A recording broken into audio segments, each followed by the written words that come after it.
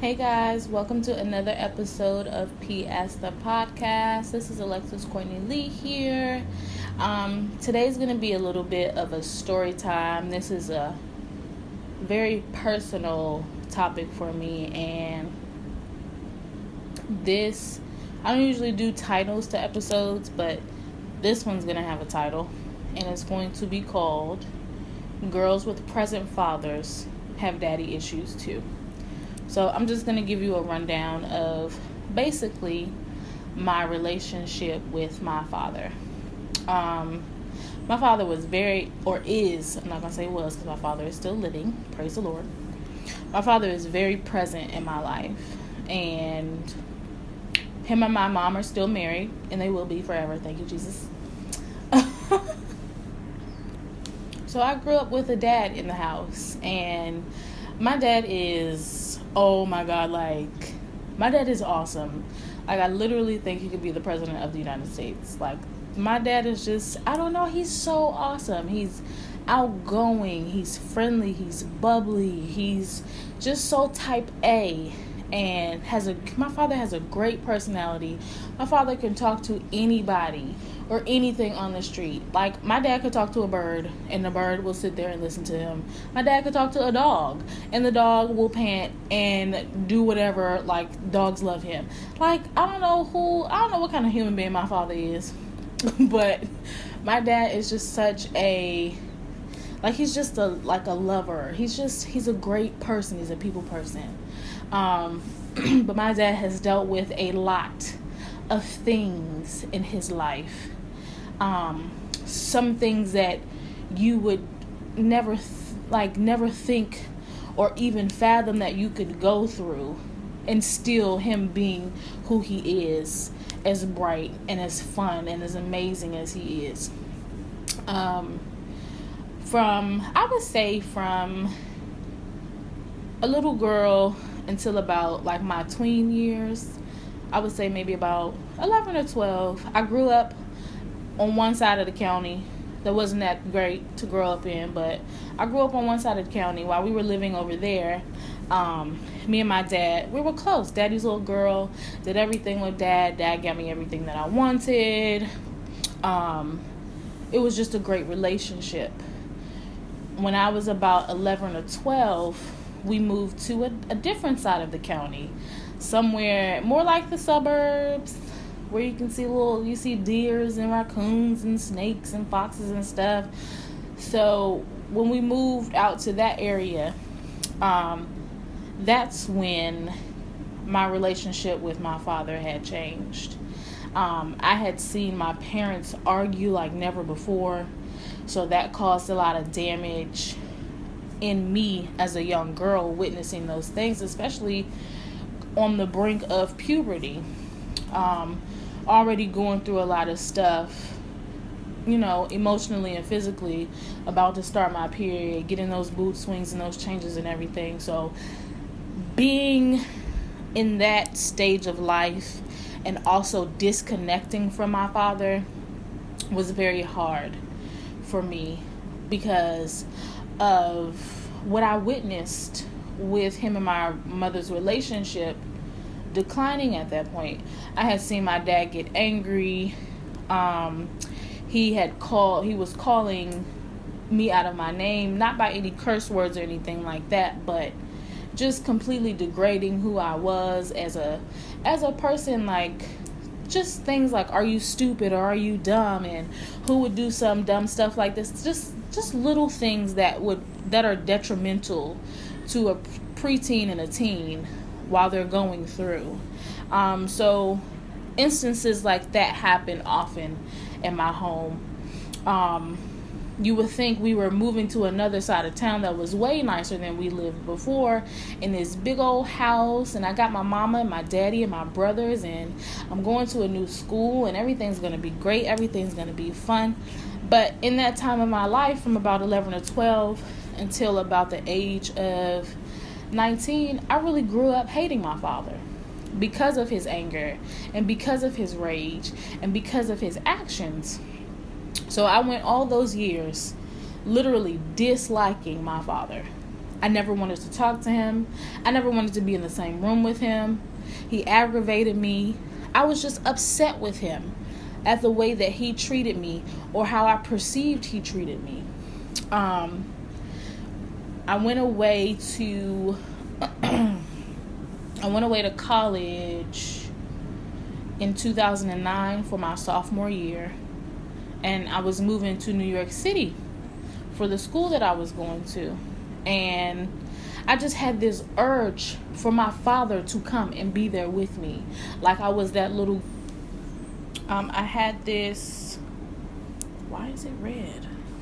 I had this desire for my father to come and send me off to school. And I couldn't understand why, but I was just like, whatever, I'm gonna go with it. So my mom and my dad, they drove me up to school, and my mom is not an emotional person. So the whole crying, my daughter is going off to school in a different state, in a different city, it wasn't, she was not emotional, so she didn't give me the tears and the drama. Me and my dad were literally the same person.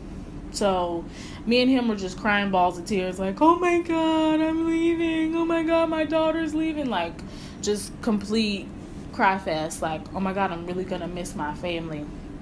And that is when I knew that I needed to repair the relationship with my father. But being a 19-year-old, and not very vocal at the time, I didn't know how or know where to begin to repair that relationship.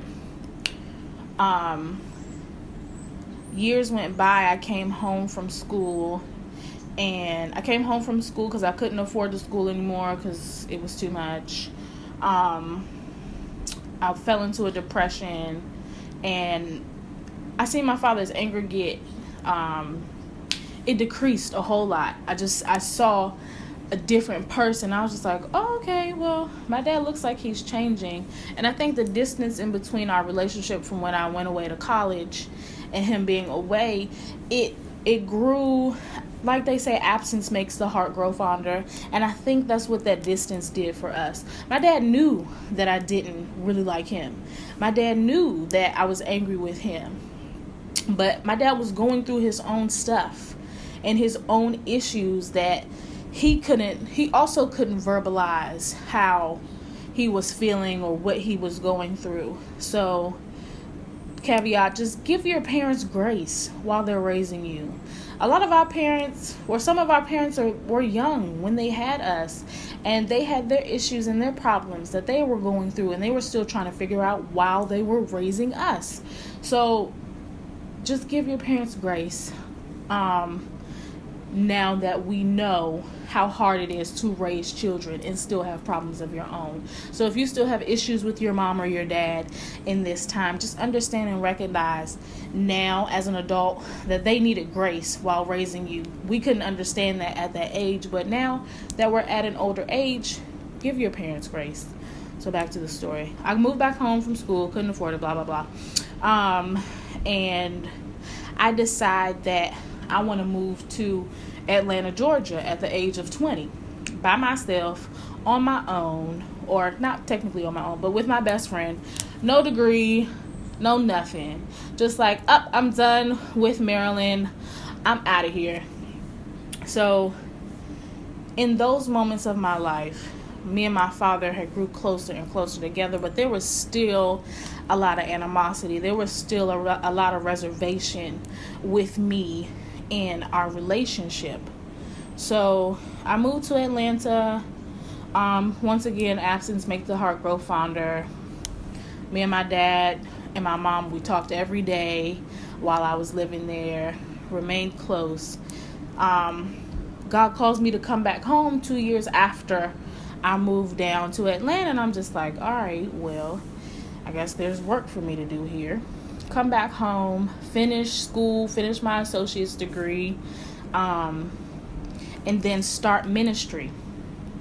I got ordained in 2016. So after my ordination, and even before that, I went through a lot of stuff. spiritually. And after being ordained, there were things that I had to understand about healing and growth and being a mature leader. And that, I was just like, bruh, this too much. Let me live my old life. I don't want to do this no more. So God prompted me to have a conversation with my father about a year ago. And I have this conversation with my father. I tell him exactly how I feel. I told him I was angry. I told him how he made me feel. I told him how I perceive things. I told him why I didn't do certain things in life, why I didn't take his advice, because my father gives bomb advice, child. But why I didn't take his advice, and just a host of other things. And my father apologized to me. And a lot of people don't get the apologies that they need or that they're looking for. So I just praise God that my father is still here, that I can have a conversation with him to just express how I felt and to get it off of my chest. And for him to apologize and say his intent wasn't to hurt me, but he was hurting while raising a family and being a husband.